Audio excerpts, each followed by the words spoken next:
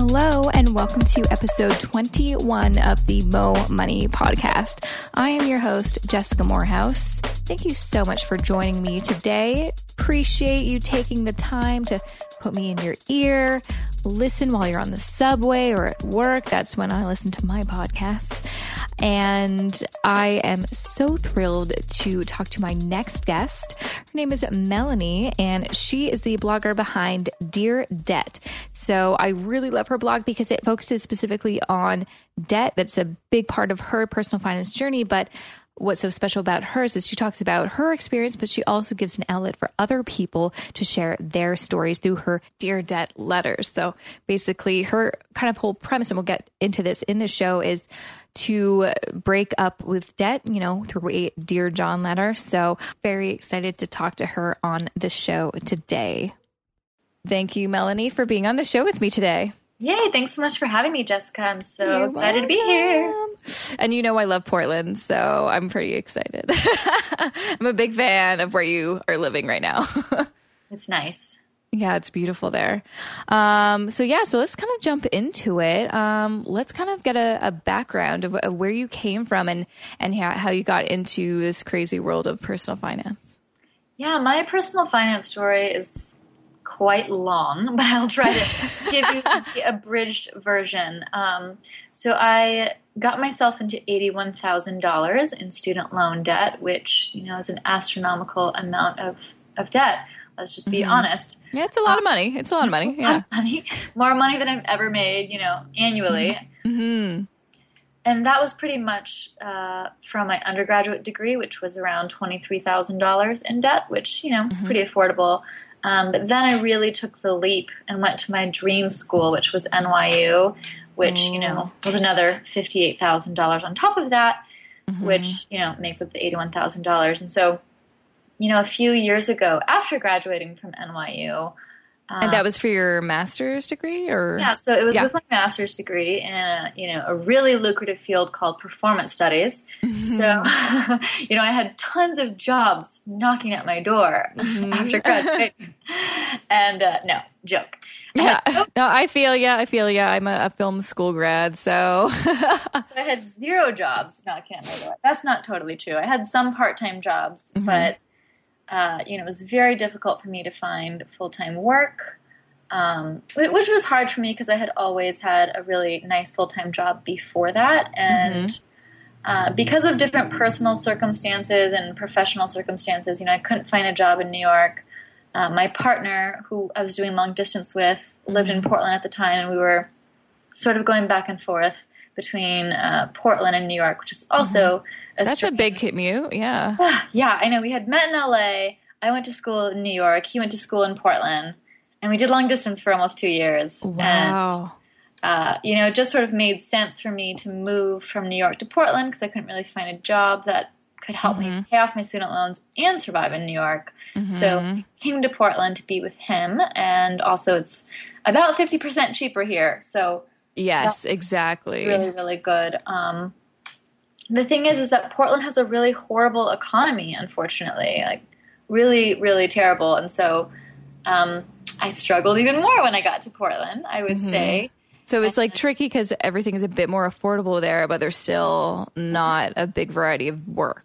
Yeah. It's really heavily focused on the service industry, which is fantastic. But I have 0 service industry experience, and I feel like, even to work in a coffee shop, you have to have a master's of baristology or something. Oh, my God. So, it was pretty tough for me to find work when I first got here. And so that was another tough point. And so really, I would say about a year of living here, I had just felt like, oh, my goodness, I'm in so much student loan debt. I have a master's degree. I worked so hard, and I can't really find a career here. And I was just feeling so frustrated. And I was talking to my boyfriend, I was talking to my parents, I was talking to anybody that would listen to me about how frustrated I was. And, I was really kind of spiraling down, a deep, dark place, I would say. I was not in a healthy mental space at that point.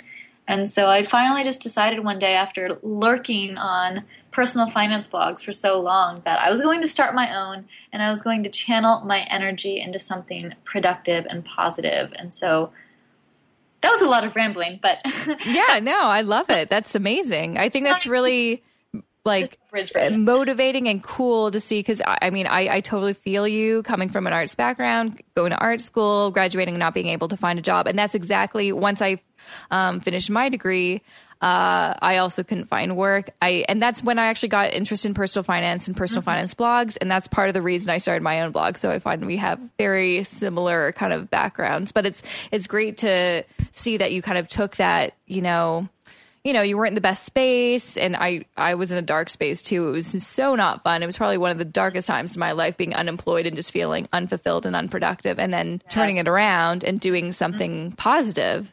Yeah.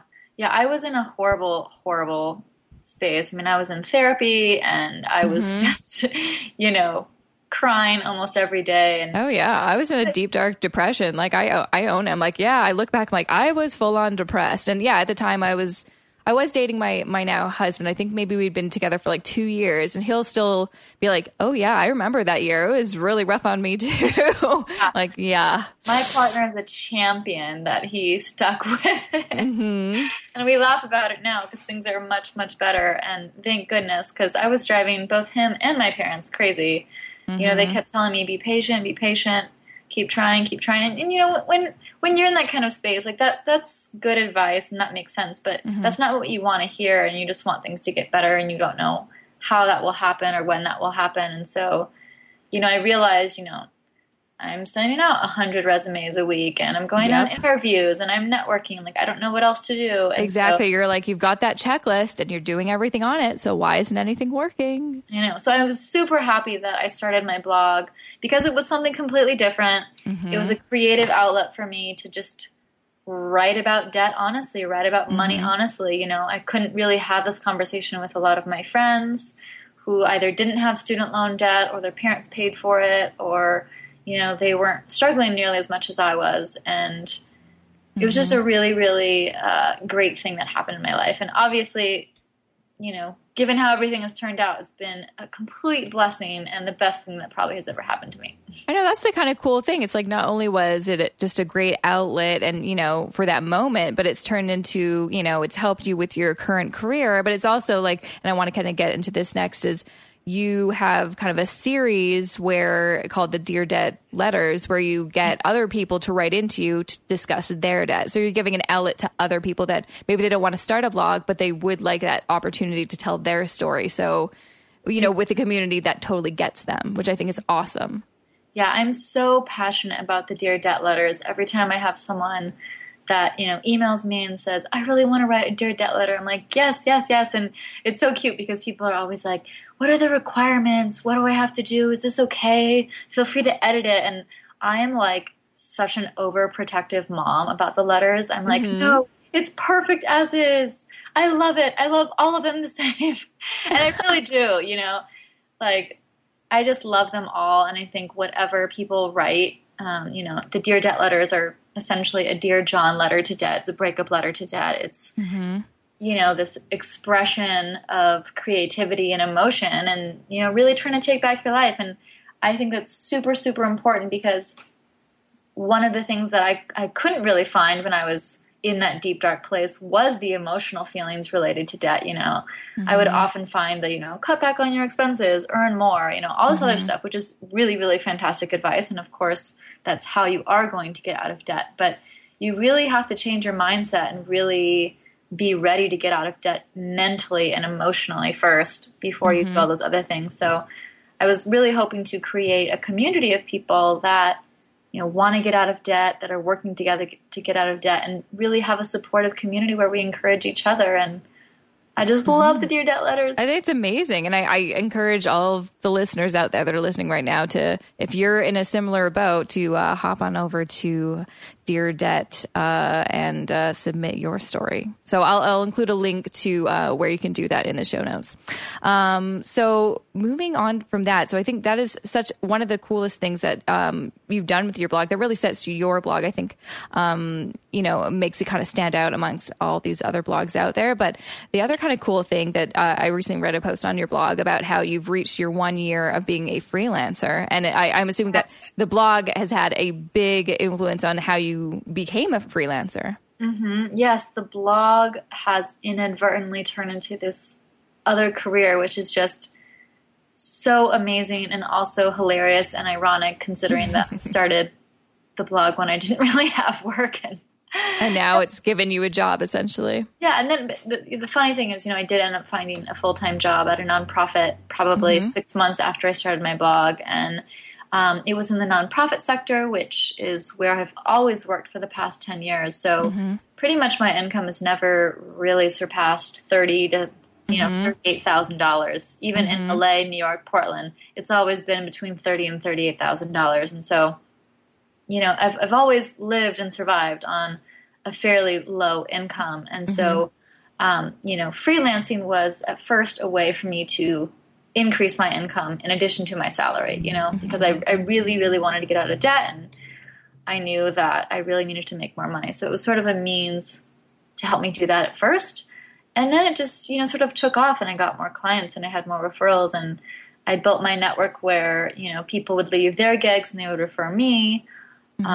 It's been this really great sort of referral system and just really putting myself out there. And, I've just learned you never know where your next client will come from. Clients come from weird places like Twitter.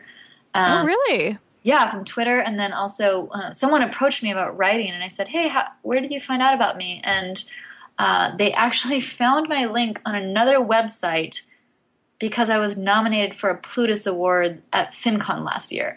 Oh, wow. Yeah, it was such a, roundabout way of finding me. I was like, oh, wow, whatever works. So my point being is that you never know where people will find you, and it's always good to put yourself out there. But yeah, after, 6 to 8 months of really freelancing hard, I realized that I could make more money as a freelancer. And also I was working insane hours at that time. I was waking up at 6 a.m., to do 2 hours of work before my real job. And then I would come home and work again from 6 to midnight. And wow, I got cranky. Oh my gosh. Yeah. That's overkill. That's crazy. But also amazing that you had that much, I don't know, energy. Yeah. I'm like, I don't know if I could even just like the whole getting up at 6. I'm not sure if I could do that. Yeah, I don't do that now. And it's hard for me to do that now. But, at the time I had a lot of adrenaline and a lot of passion, and I really, really wanted to make it work. And yeah, once I just punched the numbers and really sort of looked at the situation, I just knew that I could eventually make more than $30,000 on my own. And I'm very proud to say that I have done that. And that's been so great for me because, I said that last year. I was like, I knew I could make more than 30,000. But, at that time, I was just making what I was making. So I still had to prove that to myself. So to be able to do that has been a really, really great accomplishment for myself. And I'm very happy. Absolutely. It's no easy task to do. And I totally understand. My husband is a freelancer, and every year, again, he doesn't make, a boatload of cash or anything like that. But the fact that he, is similar to you, he's an audio engineer. So he has to go out and network and meet clients, and he never knows what kind of gigs he's going to get. But when we do see like every year it gets a little bit better and a little bit better, it's like, listen, you're making money based on, you. Like for me, it's like I work for a company, I get a salary for a job I was hired to do. But for him, it's like, wow, it's kind of crazy that, you almost have a little bit more, I'd say, like job security because you're the one that's responsible for getting your job. For it's like, for me, what if something happens with my company that I have nothing to do with and I could get laid off for whatever reason? Yeah. So I definitely applaud you for being able to do that. It's not an easy thing to do. Yeah, you definitely learn a lot quickly. You do have to be resourceful and sort of be on your toes and always look out for the next opportunity and always sort of project the numbers. And yeah, it's sort of a game, And so it's mainly writing that you're doing as a freelancer. Yeah, I would say, let's do the numbers here. I would say 80% now is probably writing. 10% editing, 5% social media, and 5% probably event planning. Event planning. Oh, cool. Yeah. I've been doing some work with some financial brands and having fun blogger events. I've only done a few of them, but that's an area that I hope to grow. That's a cool idea. That's awesome. So how has all of this, like, it seems like a really, it's a scary thing to kind of, quit your job and then just work for yourself, especially when you still have all that debt to pay off. So how did you kind of make that decision, and what did you do to be like, okay, I have this goal to make at least $30,000 working for myself, but I also have this debt that I have to pay off. So how did you kind of rationalize that? Yeah, it was such a difficult decision to make, to quit my job while still in debt. I mean, traditional financial advice would be, don't do it. Don't quit your job when you have debt. What are you doing? You're insane. But I really, really, truly believed in myself that I could and would make more money. And that's actually why I quit, was to pay off debt and make more money. Because, it's funny. I was working, 12 to 16-hour days last year, and I was still only making $3,000 a month. And, now I'm making more than that and being able to put more to debt, which is just so freeing. And so it really was a financial decision that I knew I could make more. And I really had to psych myself out and really prepare myself, like, this is what I'm doing. This is what I'm doing to pay off debt. And even though it seems like it doesn't make sense at all to anybody else but me, I know it makes sense, and I know it will happen eventually. And I have to really prepare myself to hustle. Absolutely. Hustle in, and those first couple of months, pitch, email, network. As we mentioned earlier, FinCon was a really great opportunity for me to network with other people, and that was really sort of a elevating point for me, which was really fantastic. Now, are you a natural extrovert? Like, is networking and hustling like that kind of not a terrifying thing for you? Because for me, that makes me sweat. No, I am an extrovert. I love meeting people. I love talking to people. And I would say, actually, that's the most frustrating thing about being a freelancer, actually, is because I am an extrovert and I like talking to people. I like meeting people. I like connecting people. I get a lot of energy from that. And that's something I miss, actually, being in an office and being like, hey, how was your weekend? How was your day? Even though it's, just kind of small talk, still having that interaction. I think, I definitely get energy from other people. Do you think you'll ever kind of expand your business to include other people? Or do you kind of just think you're going to be like a one-woman kind of business? That's a really good question. I always sort of see myself as a one-person business. But I will say, in the past month or two, I've just been fantasizing about hiring an assistant. Please, someone help me.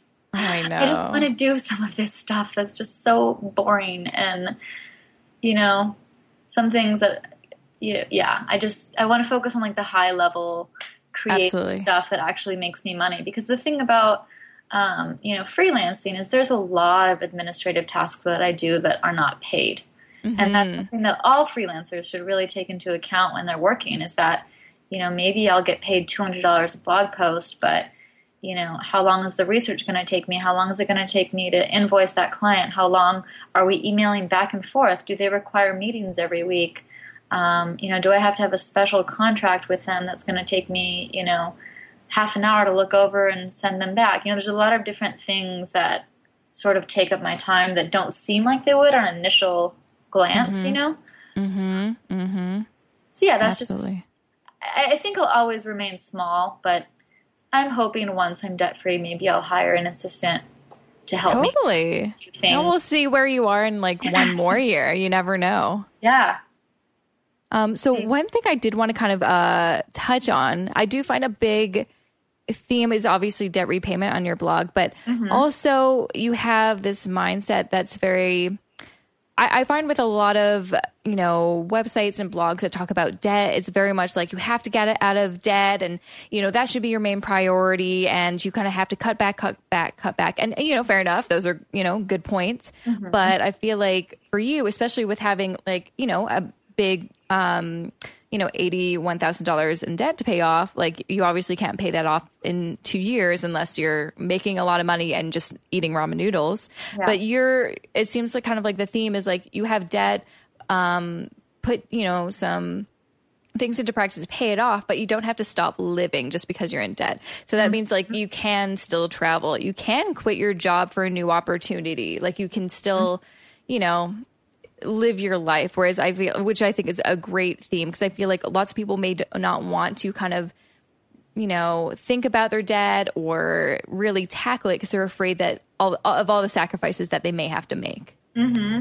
I mean, debt repayment is definitely a sacrifice, but let's be honest, you know, debt repayment isn't a prison sentence. It's not something that, you know, we should just beat ourselves over the head with and say, oh my goodness, I'm in so much debt. I'm never going to go out to a restaurant ever again. I'm never going to buy coffee again. I'm never going to buy clothes again. I'm never going to do any of this until I'm debt free. You know, that's just completely unrealistic. And, you know, I think people that are like that, you know, maybe if they have $5,000 in credit card debt, cool. Doing it for a few months, awesome. But yeah, I think for people that do have large amounts of student loan or credit card debt like I do, you know, that's not a sustainable method. And, you know, for me, it's always this balance of living life to the fullest while also managing your finances wisely, you know, because let's face it, I could die tomorrow, or I could live until I'm 100 years old. I have no idea.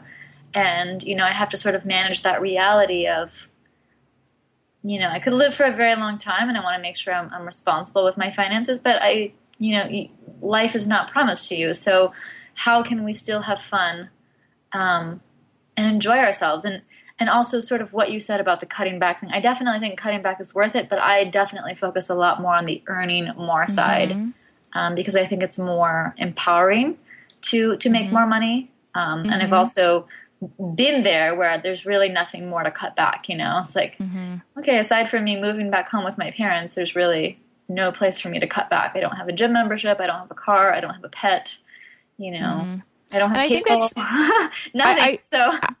Absolutely. And I totally agree. And that's kind of one of the reasons when I was, I mean, my first job paid, you know, a really low salary.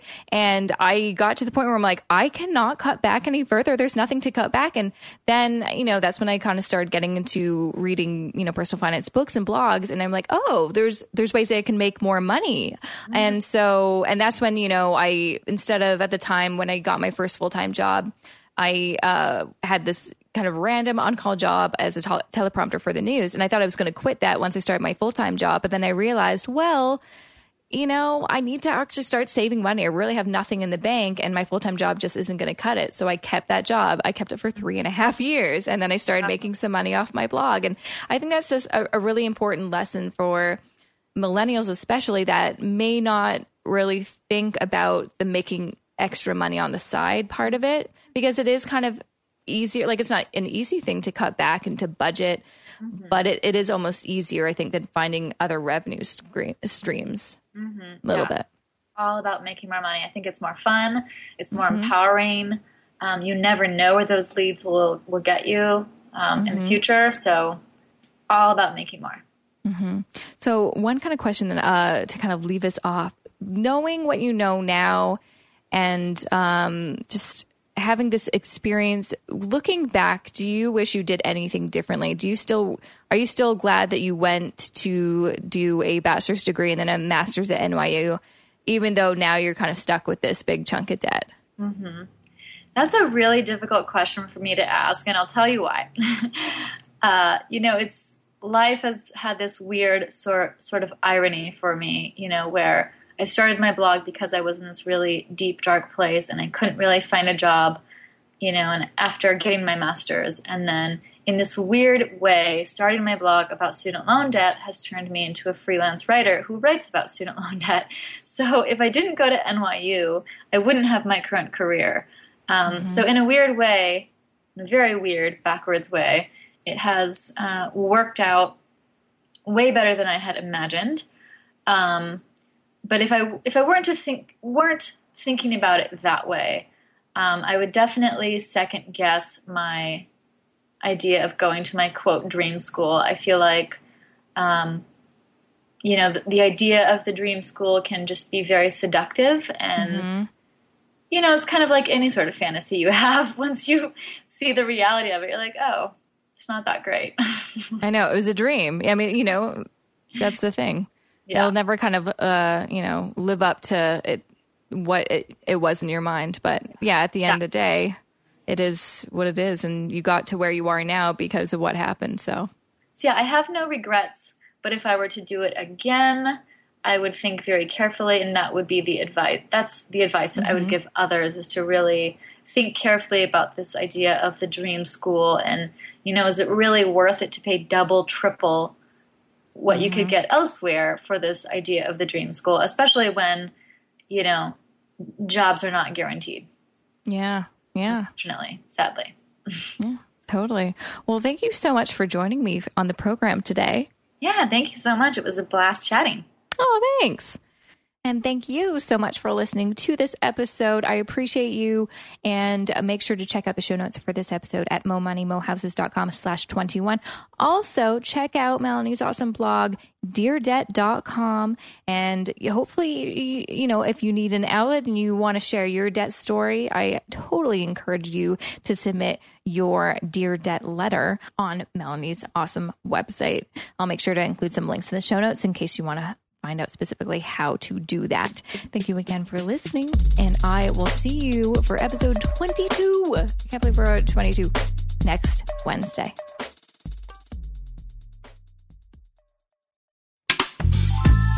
This podcast is distributed by the Women in Media Podcast Network. Find out more at womeninmedia.network.